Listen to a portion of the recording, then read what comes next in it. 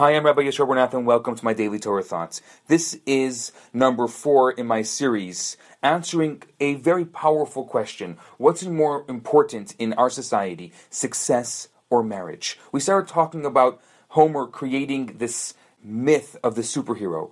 Yesterday we spoke about how this still exists today. In order to get the most out of this experience, I suggest that you listen to the past 3.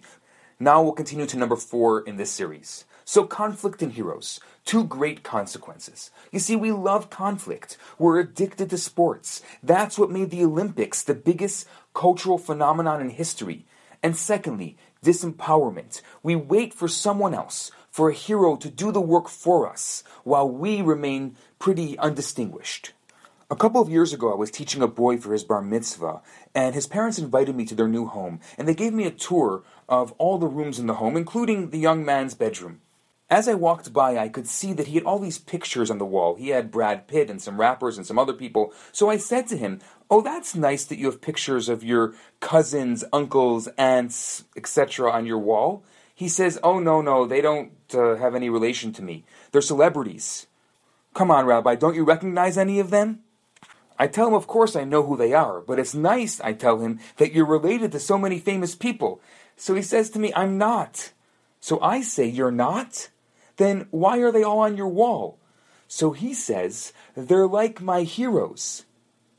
So I examine more closely, and I say, "I don't see a picture of your father here." He says, "Oh, there is no picture of him." I said, "But didn't you just tell me that you have all your heroes on your wall?" He says, "Yeah, but my father is not one of my heroes. I love my father." "He's not?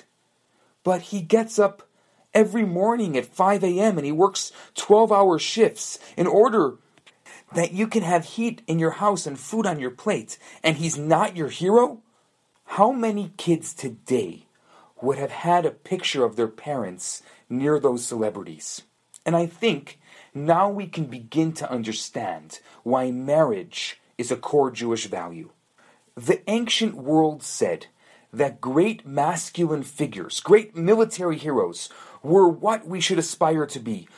We should aspire to be generals and conquerors. And if you're a woman, you should be like Cleopatra, who ruled over all of Egypt, or like Helen of Troy, for whom men fought for.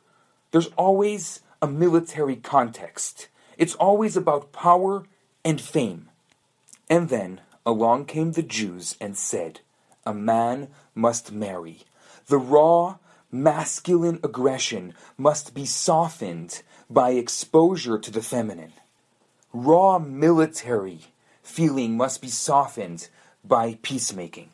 Yes, the Jews explained through Kabbalah that there are 2 energies in the world. There is masculine aggressive energy, and then there's feminine passive energy. But we're going to continue this tomorrow. For now, I'm Rabbi Yisroel Bernath. Have a fantastic day. Hi, Rabbi Bernath here. I have some great news for you. My popular 4-week course, Kabbalah for Everyone, is available right now for free for the next 50 people who download it. All you have to do is go to www.theloverabbi.com, scroll to the bottom of the page, and you're going to see the download button right there. In this course, I talk about the Kabbalistic secrets to relationships, to wealth, to happiness, and balance. This special offer has been dedicated in loving memory of Ellie Dorfman. I look forward to hearing from you and hope you enjoy the course. Now on to today's episode.